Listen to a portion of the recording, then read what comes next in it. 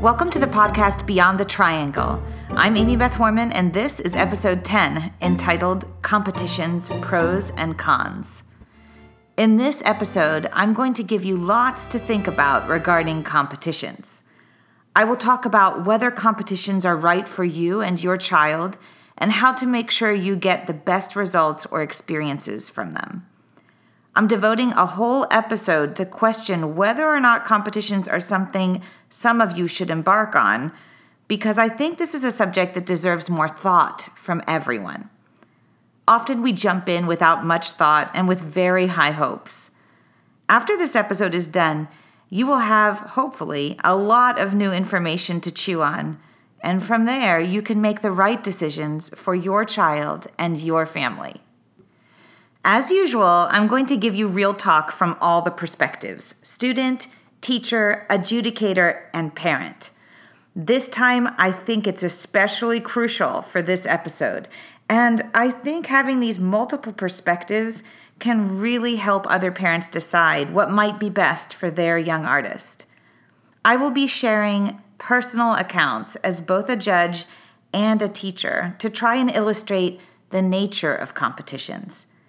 By doing this, I'm hoping this helps parents frame competitions in a healthier light, so that if you so choose, you can include it in your child's training and get the most out of it. So let's get started. As young musicians enter more advanced literature, it is more likely that they will consider competitions as a part of rigorous training. Every private studio I know has a slightly different feel on this, and many will weigh various factors before advising a child to enter a competition. Let's start today's episode by taking a look at some of the things the teachers I spoke to will examine before making the suggestion of competitions to parents. Most teachers will ask themselves about the general motivation of the students so far without the presence of competitions. So, is the child self-motivated in their practice and in the depth of their work? Does the child take initiative in their practice without prodding? Another thing that they'll look at is whether the child is a musician who loves performing already and has had considerable experience on stage. How has this motivated them to practice or led to them attaining goals in the studio?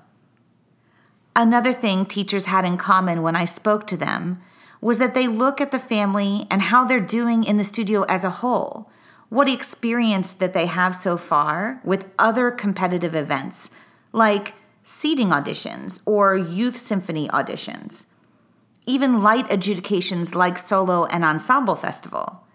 How has the child reacted to the results of these, and what has the reaction been from the parents?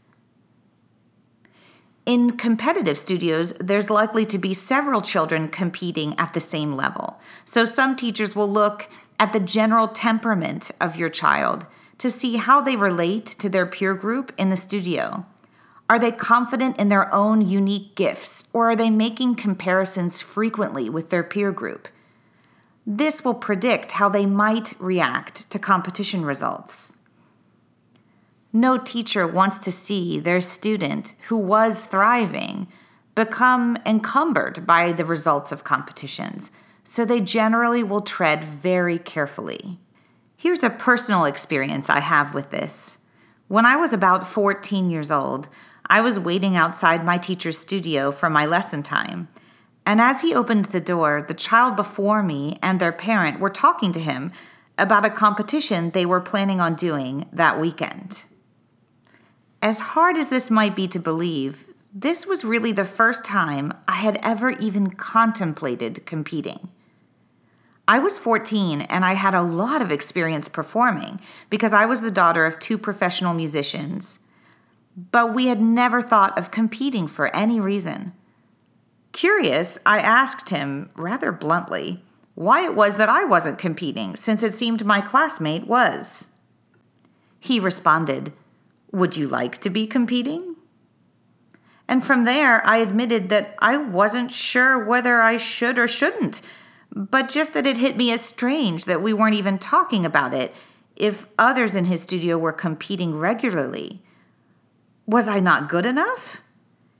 He assured me that I was, but said that in his view, I was motivated enough and performing regularly, and he wasn't sure competitions would offer me much, given how political they could be at times.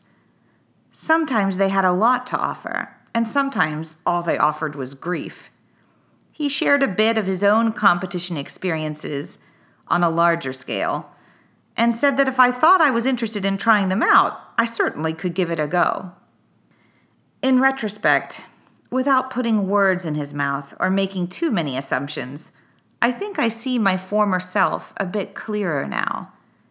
In his place, I would have made the same decisions regarding competitions when it came to younger me.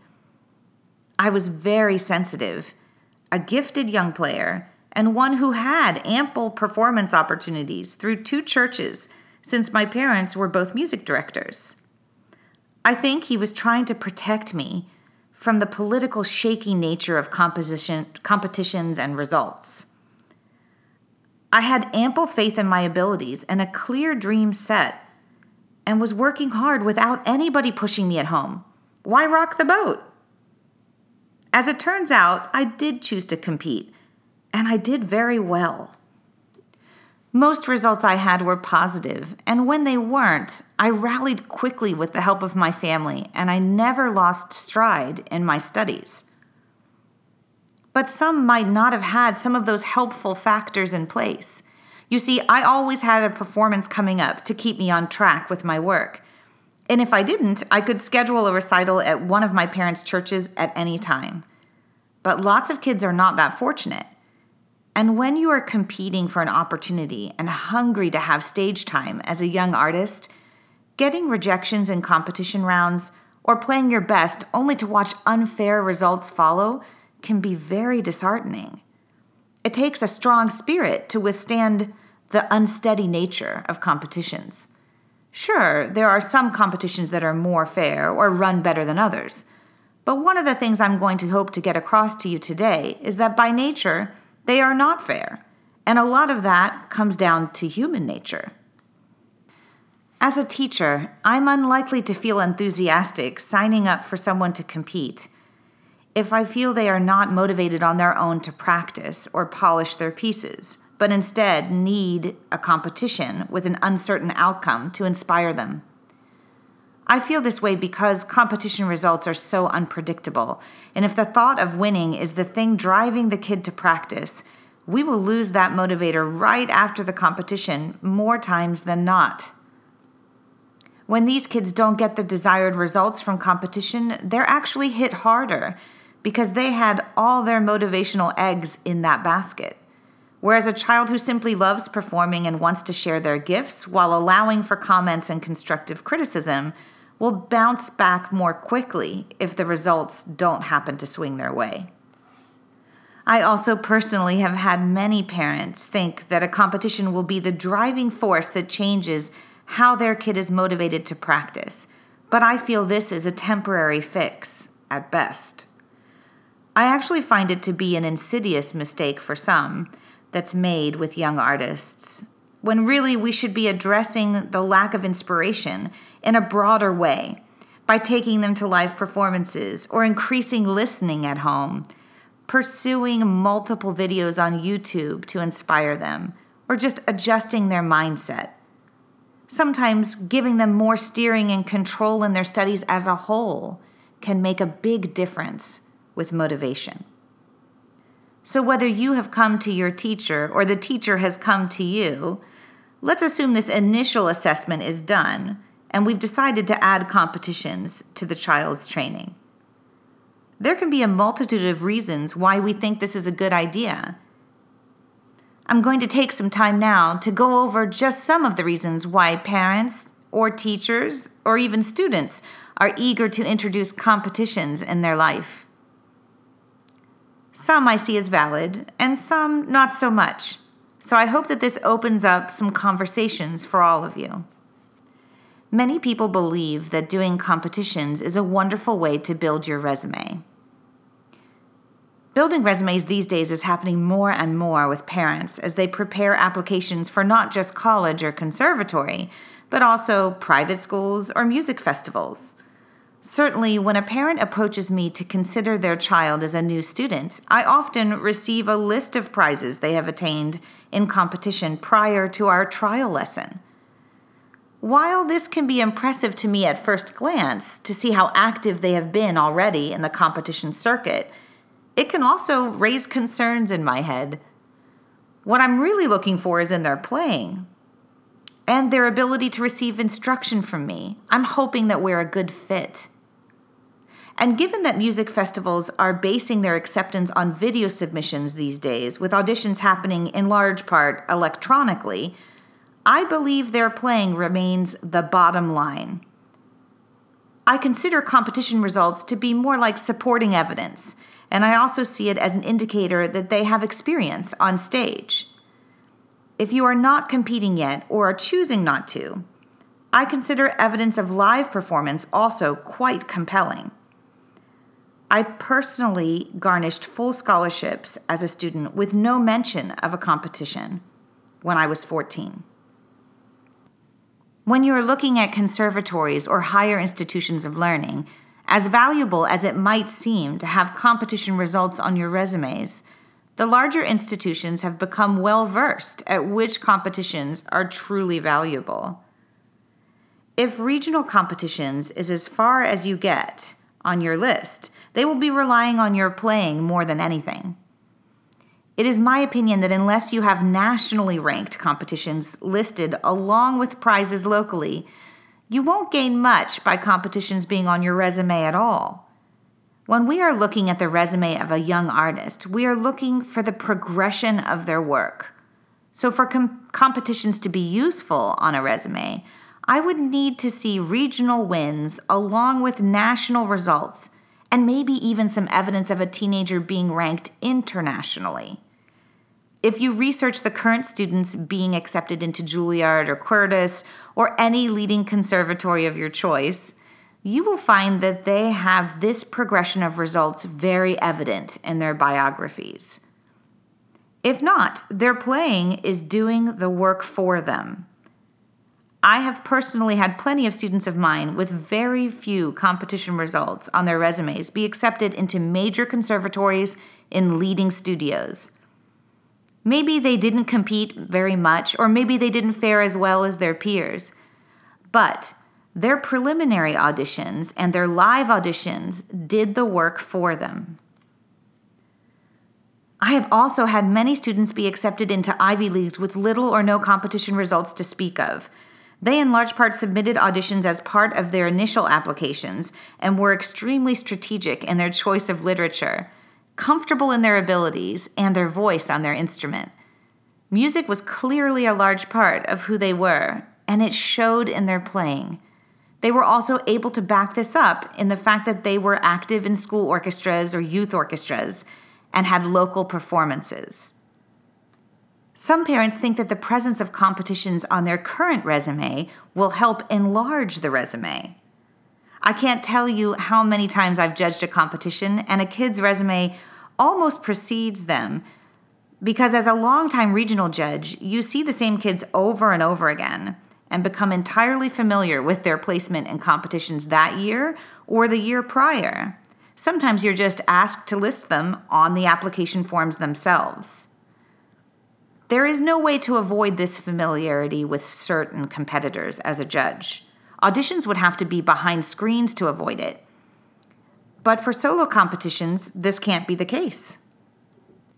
A good judge will tell you that so many times with these children, they may not deliver the winning performance of the day, and instead, it might be received by a child who has very little history competing so far. Because again, the bottom line is they're playing.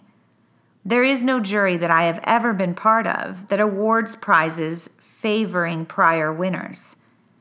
If anything, it might work against you if you have a judge who sets their expectations very high, knowing you've won the last 3 concerto competitions in the area. The point I'm trying to make here is, no matter how large your competition resume may look, you will always have to back it up with your live playing. Another reason I experience teachers and parents wanting their children to compete is to gain experience on stage in auditions.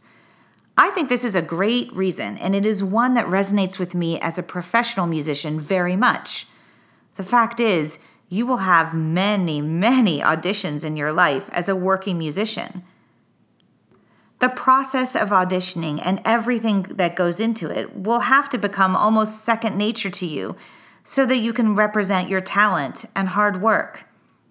Practice does make progress in this case, so the more times you go on stage and appear before a live panel of judges, the less daunting it will seem to you. Another good reason to compete might be that you're looking for a concert opportunity which exists through the competition. Sometimes we will use smaller competitions to prepare for larger ones too. Time on stage puts the body through necessary hurdles to prepare it for adrenaline and train it to perform complex pieces at a high level. The more times you perform something, the easier it gets to wrangle on stage. I tell all of my parents they need several times on a large concerto on stage before they can depend on it being theirs, so to speak. So if we lack a performance opportunity, but there is a competition available, we might sign up just to get in that stage time with no expectation of a positive result. When Ava was performing with orchestra last summer, I signed her up for a local concerto competition in town a few weeks before leaving for her concerts. I did this to give her the extra stage time, knowing that it would allow her to get slightly more comfortable for when she played with orchestra later in the month. I would have signed up for another performance opportunity at the conservatory, but they were closed for the year at this point, so I had to get creative. Ava didn't place in this competition, even though she ended up playing well enough that day that it wouldn't have surprised us. But she went in knowing what our goal was, an adrenaline-fueled run-through in front of judges. To me, it's a bit of a pressure cooker for progress, and it worked. One thing that really motivates parents and students to try and compete is prize money attached to a competition. Certainly, as the competitions get larger, you will see more interesting prizes. We are now seeing 6 figures in the world's top violin competitions being offered for top prize. But most local or national competitions offer fairly low cash amounts as prizes. Even if you get into the 4-figure amounts, I urge parents to always consider how hard it is to prize at all, and the total cost of what they have incurred preparing for the competition, including extra lessons and rehearsals, violin adjustments, sometimes plane tickets or transportation, parking, days off work for parents. You get the drift. You're basically lucky if you come out even. I know kids are thrilled to win $500 at a competition, but it doesn't really make a dent when you look at the cost of instruction these days. While every little bit helps, it also helps to be realistic about the bottom line. Teachers that I spoke to often encourage a competition to set pedagogical or technical goals. This might be playing pieces from different periods or preparing a small program, even learning a full concerto. At certain ages, I think this is a great reason to try a competition. For most kids, this type of goal isn't within their natural range of motivation. But with a goal in mind, their motivation will stretch. Ava did this last year and it was very beneficial to her, and she progressed very much inside the process. I think finding that motivational stretch in a goal can be very effective. Again, this works in my view for kids who are already self-motivated, but their natural drive just might not stretch as far as that goal would need them to. So it offers them a gentle push and in turn heightens their progress. Okay, here's a big one. Lots of students are incredibly motivated to compete when there is a special performance opportunity like playing with orchestra. In one of my prior episodes, I mentioned that I believe in different planes of learning and education for a young artist. I personally believe performing with orchestra is one of them. There are certain aspects of our playing that really don't get touched on until you're playing the full score as a soloist with an orchestra behind you. It is always harder than it appears, and it always makes the students stronger. But it isn't like we can rent an orchestra for our kids. So those opportunities are fought for in competition, and they're few and far between. If you or your child has your sights set on things like the Menuhin competition or the Indianapolis competition or any of these larger international competitions, you know that the last rounds are with orchestra. But what you don't want is for your child to be encountering that challenge for the first time when they get there. So this is why I advise students to consider concerto competitions which are local with community orchestras. And then, if they find success there, to adventure out and to try national competitions as well. The fact is, the more times you play your concerto with orchestra, the better it gets. If by this point you're still on the fence about competing and the prizes don't really hold your attention, here are some other benefits you might want to consider that I talk about as a teacher of a competitive studio. If the rounds are live, it can be very beneficial for young artists to hear others performing and competing. It really dispels the myth that everyone plays perfectly, and it helps a young person become more comfortable with what they have to present. Often when a student of mine doesn't make the finals, I suggest they attend anyhow, and this is sometimes hard emotionally for them. But I know as their instructor how close they are to getting in, so in the end, they might feel heartened by listening to others because they will understand that they are actually at the right level to be chosen, and they just need to stick with it. This goes back to what I said earlier about results just not always being fair and more up to human nature. My first example of this is just to tell you that some violinists I know would rather pull out their fingernails than hear the Mendelssohn played classically in style. They prefer it to be more on the romantic side. Well, I'm the opposite. While I hear the fire and drama in the Mendelssohn, I prefer it to be played a little lighter. So it is hard to ignore this preference in judging. We try and put our personal preferences aside, but if there is another concerto presented just as well, I might be pulled toward it as a judge, rather than pick the Mendelssohn that hit me the wrong way, even if it was played really well. Sometimes I have even had to recuse myself, but that also steers the scoring a bit, so it isn't exactly a solution. When a student has suffered by receiving a negative result that really had nothing to do with them, attending the live finals can mean a lot to their heart. It tells them that actually they're on the right track and that this just wasn't their day. Another really valuable reason to compete is to receive critical feedback. Any teacher who says they know everything you need to know about a concerto is really asking for trouble, in my opinion. I come from the school of thought that one pair of ears, or even 3, is never enough. You want your child to be exposed to many different views on how to perform a piece. This will help them find their voice quicker. I scheduled several masterclasses a year for my studio to achieve this, and it isn't that I thought the masters knew more than I did. I just believed that they would open our ears and give us new ideas or ways to approach, and they always did. I left masterclasses from my own studio feeling educated and inspired in my own work. It was like having a team of violinists working together to help the kids find their way. Judges can be just like this. Competitions, reputable ones, of course, can offer you this feedback. Or sometimes you might get constructive criticism which mirrors what you are hearing already in lessons, and that can be valuable too. Not because you are being given new information, but you leave feeling encouraged that you're actually on the right track.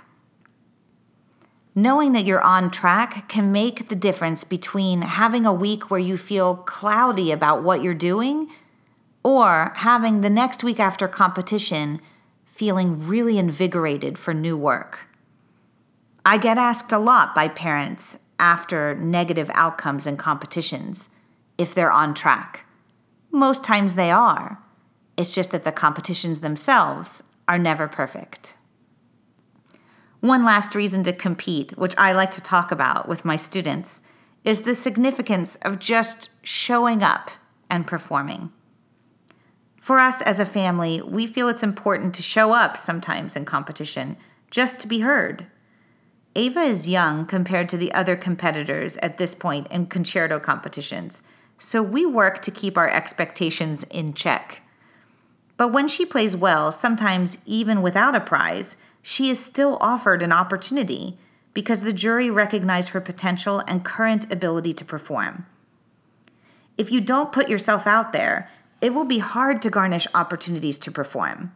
And I think it is important for parents to realize that sometimes students who don't officially win are given the desired opportunities anyway. This is in fact how Ava performed first as a soloist with orchestra. She was a finalist against very virtuosic teenagers, but she bravely played her heart out that day and then found herself soloing with the orchestra at a children's concert a few months later. They chose her because they thought the school-aged children would relate to her and be inspired by her dedication. If we had not competed for fear that she couldn't possibly compare with 16-year-olds, we would have missed this opportunity. We try very hard to keep a healthy dialogue with Ava about why we choose to compete sometimes. And usually what I say to her is that we found another time that we can meet and share her music with a conductor. This is not about winning, but more about introducing herself to someone new. So that if they think about programming a child in a concert for any reason, maybe they'll remember her. Okay, so it seems there are a lot of reasons that you might choose to compete. But before we leap in, I also want to take a bit to talk about why I know that competitions are not always fair. I think it's important to talk about this very bluntly with parents. I think this way because sometimes a poor result for competitions and auditions will signal a parent that something is amiss in their training, or even that the potential of their young artist is in question. But this is simply not the case 9 times out of 10. Competitions are incredibly political most of the time. And there's room for error. Sometimes you don't even need to look far to see it because there are judges on the jury who have multiple students competing. Even when they recuse themselves, how are they scoring the other students that are there? Are we expected to just hope for the best in these cases? Am I saying that all judges are corrupt? Not at all. But just like in every other walk of life, some people are not ethically sound. I have experienced this both as a former student competitor and also as a teacher. I personally won't judge competitions if my students are competing, and so regionally, I didn't judge for many years. I was asked repeatedly by organizations saying I could recuse myself and that they were sure I could be fair. I appreciate their vote of confidence, but I'm not so sure I could be. This doesn't mean I lack the ability to judge. I just know that if I'm asked to score a student of mine, it isn't fair because I know what they are already capable of. I might know that they usually nail that difficult passage, so when they don't, I feel kind of sorry for them, but I know that they might have nailed it on a different day. Or maybe I have feelings of attachment to certain things they do well because they had to work so hard to get that right. This doesn't help me judge them fairly against other students that I have no history with. I've given up a lot of income in this way in order for things to remain fair. Other teachers insist that they can remain impartial. But for the record, because I promised you real talk, I raise my eyebrows at them. I know that they are just human, like the rest of us. It is already difficult to judge a piece being played entirely differently than you would choose to, or at a vastly different tempo. And we do that all the time. Students would have to break into the jury's iTunes accounts to have an idea of the version their judges prefer to avoid this. If someone prefers Heifetz, they won't much like a looser Josh Bell version, as beautiful as it might be. With solo artists and leading international teachers on juries for good reason, you can bet that they have a very established interpretation on each of the major concerti and that they also feel really strongly about it and have reasons to back it up. There is really no way to know these things in advance, so you simply have to make your best presentation of how you hear the piece and hope for the best. Sometimes the deck will be stacked against you before you even arrive, and sometimes it will be the opposite. Here are a few competition stories I have as a former judge to clearly illustrate what you're up against and why poor results might mean nothing for your kid or their training that they're receiving. I'm not naming competitions or organizations because I know better than to do that, but I want to share these stories with you because I think that it makes it very clear. A long time ago, I was part of a jury for a very large arts organization. And because of the prizes they were offering, there were dozens of kids that were heard in one day.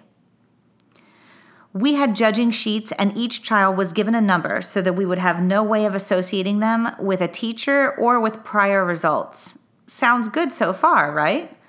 We had a total of 100 points we could give anyone with specific categories to score, like interpretation, beauty of sound, score, presentation. It is difficult to remember kids as you get through dozens of them. And keep in mind, it's really hard to know what a perfect score should sound like. Maybe you hear what you think is a 10 and are happy to give it in a category, but then 2 hours later, another kid plays and schools you as to what a 10 actually should sound like. This is a very common thing to happen to a jury member, but there's likely not time to go back and change the other child's score. And you have to hope that you noted what the applicant's number was so that you can find them again. It becomes very tricky, and the pace of competitions is very fast, so we get through many auditions in one day. At this particular competition, I heard one child play the Paganini Concerto No. 1, which is arguably one of the harder concertos for a violinist to play. By sight, I had no memory of ever having judged her before, and her mother was accompanying her. Sometimes I can tell by the accompanist who might be the teacher, but in this case, I could not.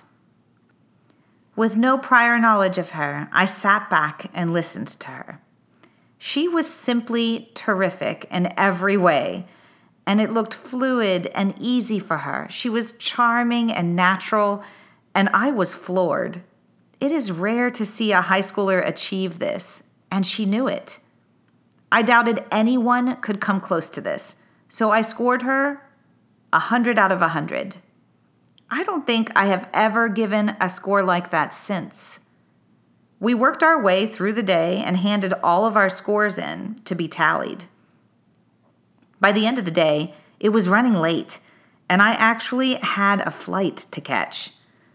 But the head of the competition took our scores, tallying them, and returned to announce who had won each prize so that we would all know.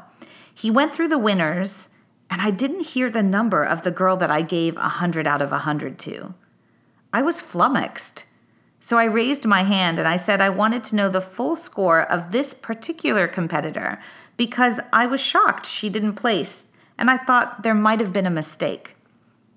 I got all sorts of looks of surprise from the other judges. Some even looked a little annoyed at me. But this girl was so fantastic, I just persisted. So he tallied her score specifically and then came back kind of sheepish and told us he was missing an entire sheet, so she lacked a possible total additional 100 points. No wonder she didn't place. Everyone shuffled their feet, and he identified one judge as having not turned in her score sheet. That judge then looked flustered and admitted he couldn't remember her because she was from the beginning of the day and we had seen so many. He then proceeded to ask me to describe her appearance and what she had played, trying to remember anything about her performance. He did his best, but he recalled nothing. Then, in a surprising move, he suggested that his score be the same as mine, since I was a violinist he trusted, and I seemed to be so taken with her. Well, that doesn't sound quite right, does it? But there we were. So they retallied with his perfect score alongside mine, and we all sat uncomfortably. Then he came back and said she had won second place. I was pretty upset by now because this isn't the way things should go. I looked up and I said, in an effort to be transparent, I want a full audit of the top 2 scores. The person they had ranked first had not impressed me as much and had struggled a bit, whereas this girl had played seamlessly. Quickly, tensions arose. It was revealed that 2 other violinists on the jury had scored the other player higher, which is why she won first place. So with the clock ticking and a flight waiting, I asked them, "Why did you do this?" They both turned to me and said that the girl who placed first appeared to have been playing a harder piece. I asked them why they thought this, and they couldn't respond. So at this point, pressed for time, I lost my temper a bit. I asked them if there could be a show of hands as to who had ever played these concertos with orchestra. I raised my hand, and I was alone. So then I asked if I could be given credit for knowing the works then better than the other members of the jury. I declared the Paganini as harder than Vinyavsky No. 2 and told them that if they didn't award accordingly, I would never judge again.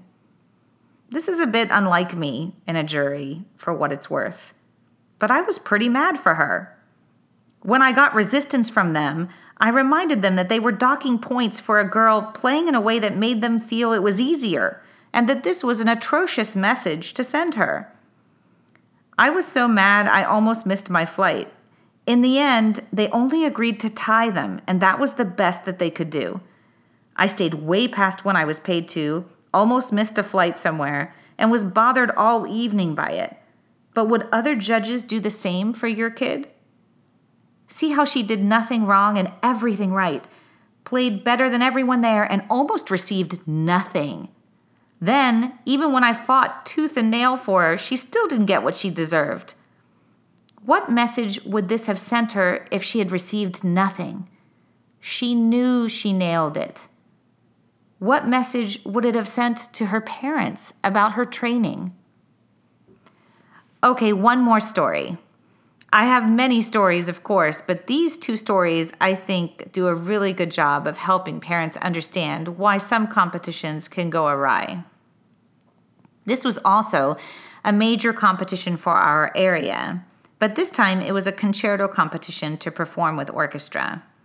We were all listening to very talented young artists of any instrument, so some of us were depending on other members of the jury to help us score for technique.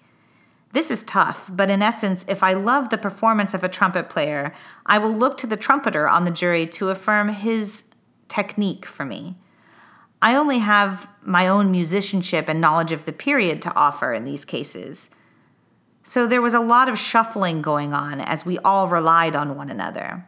There was also one conductor on the jury, and they were concerned with things like projection, tempo, knowledge of score, or clarity of the interpretation. In trying to decide the winner, as talented as they all were, we ended up in a bit of an impasse. Turns out neither of the top 2 contenders were violinists, so I was a bit hobbled already in my view. But both seemed to have been given the thumbs up by their instrument's representatives, so to speak, on the jury, so it was down to those 2. I voted for one to win over the other because her comportment on stage, I thought, was higher. She walked out confidently and presented herself beautifully to the judges, speaking clearly and bowing with the pianist at the end. She even smiled at us and thanked us. The other competitor did none of this and forgot to bow entirely, never meeting us in the eye. He actually made me a little nervous. To me, this seemed clear-cut, but one of the other judges engaged in a 45-minute argument with me about how concerts are about what we hear and not what we see, and then about how sick he was about how appearance and brochures with fancy dresses get the gig. I don't know what was going on exactly, to be honest, with this guy, but it seemed personally not about me, maybe more about him. I don't know. More importantly, it didn't seem about the competitors. In the end, we tied them. Fair? No, not in my opinion. But it was the best compromise we could make in the time we were given. If I had been the parents of the girl who was so beautifully presenting herself while playing magnificently, I would be wondering where she went wrong in her performance to not score higher than the other player. My point is, there are many dynamics at play in jury rooms that you will never hear about. Things are rarely fair the way you would like them to be. We simply do our best with the other judges we're paired with on juries that day. And sometimes it's not easy at all. So you can't take results to heart knowing these things. It isn't fair to your teacher or your child to do so, and it can be really damaging to your kid's progress. As a former competitor, I had really great educational experiences in competition, and I also had a lot of success. But I also received results that made no sense to me at all. Like, I've won first prize on my worst performance ever, and almost left in tears before they awarded me, thinking I was getting nothing. That car ride was certainly interesting, going home. I didn't know whether to cheer for myself or cry my eyes out for the performance I'd hoped I would have. I've also lost on my best performance, standing confidently thinking I would prize and watching that award go to someone I knew played less proficiently than I did. And in that car ride home, I tried to be happy and celebrate since I had met my dream performance. But secretly, I was still bewildered as to why I didn't result in a competition prize. After a while, I think kids need to learn to compete with themselves, to be shooting for their best version of a piece. With each event, I advise my students to try and outdo their last stage experience. This can be past the notes and enter into how they relate to the audience or judges, or how much they felt the presence of a full score while playing. There's always something to improve on. And if we compete with ourselves, we will be tracking progress in a whole new way, which is much healthier. Simply put, there need to be separate ways to measure success outside of those prizes, because the prizes will come and go and will definitely not always be linked to your winning performances or personal bests on stage. I was fortunate to get to play with orchestra fairly early on larger works, and I had the support of conductors and orchestras in my solo career, but I've also experienced the unfairness of it all. And luckily, I loved violin enough that it didn't get me down. And I had parents that could shake off questionable results and help me see the bigger picture. Without some of these things well in place, competitions could have been really destructive to my career and my progress as a young musician. It's good to know the risks associated with competitions, whether it be financial, just in the costs of preparing them, or emotionally, for when things don't go your way. Sometimes you will find a student on a piece for almost a year competing, and this eats up their time to learn new repertoire and progress technically. I advise my students that they should only compete if it lines up with what they already have prepared, so that it doesn't drag us off course. I see Ava's teacher doing the same. If we plan ahead, we can see competitions well enough in advance to start preparing things early, but often you might have a competition that has a requirement that necessitates you moving backwards, reviewing something you wouldn't otherwise. I would tread carefully here. It is okay to do this every so often, and review is a very powerful thing for progress. But if you are hanging on pieces for upwards of a year and finding yourself reaching back in review to satisfy repertoire requirements so much that you can't find your footing in new literature, you've lost your way, in my opinion. There is a healthy balance to strike with this, and my best suggestion is to ask your teacher for help before the school or conservatory year starts. Spend some lesson time planning, more than you might think, and talk about goals and how competitions might play a part in your child's education this year. With an open dialogue, you can find yourself in a healthy position to explore competing and come out with valuable experiences along with some positive results. My last word on whether or not you should compete has to do with your personal definition of success. When students or parents are looking to compete, I think it's healthy to have an honest dialogue about the students and their definition of success as it pertains to competitions or auditions. Success to them might be prizes only, and this is something that's easy to talk through. Some parents I've met only consider first prize to be success, and that's a really destructive path to take with a young artist. If they knew the ins and outs of competition, they might reconsider their thoughts. The difference between first and second prize is sometimes not even something we can calculate, as I illustrated before. Some parents will say that they're doing competitions for the experience only, but this isn't what they actually believe, and the kids know it. Your young artist is more intuitive than you think, and they can read you very easily.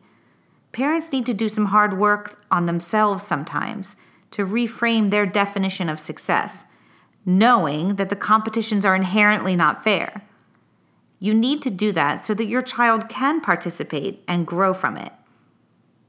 Whatever the results, I suggest there's always room in a schedule to celebrate or engage in conversation about what we've gained from each competitive event. At my house, we celebrate wonderful performances, prize or no prize, and we celebrate effort the same way. It is incredibly brave of young people to carry their hearts on their sleeves and perform for juries on stage. Most parents have not had the occasion to do anything similar to this, but it can be both incredibly rewarding and also, frankly, terrifying. Make sure you are primed and ready to convey your respect for them taking this leap of faith with their music. That alone will further bond you with your child and set them up for more success in the future. Stay tuned for our next episode, which is the follow-up to this one, entitled Competitions, Preparing for Your Success. This one will focus entirely on how to prepare for competitions for your best result. This is an episode a number of you have requested that I write, so please tune in. Having watched kids compete successfully for years, I have a lot to share on this, from piece selection, preparation, to competition comportment.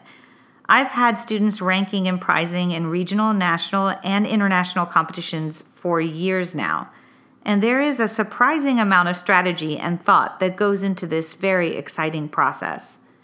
So if you are thinking of competing this year, this episode was written for you.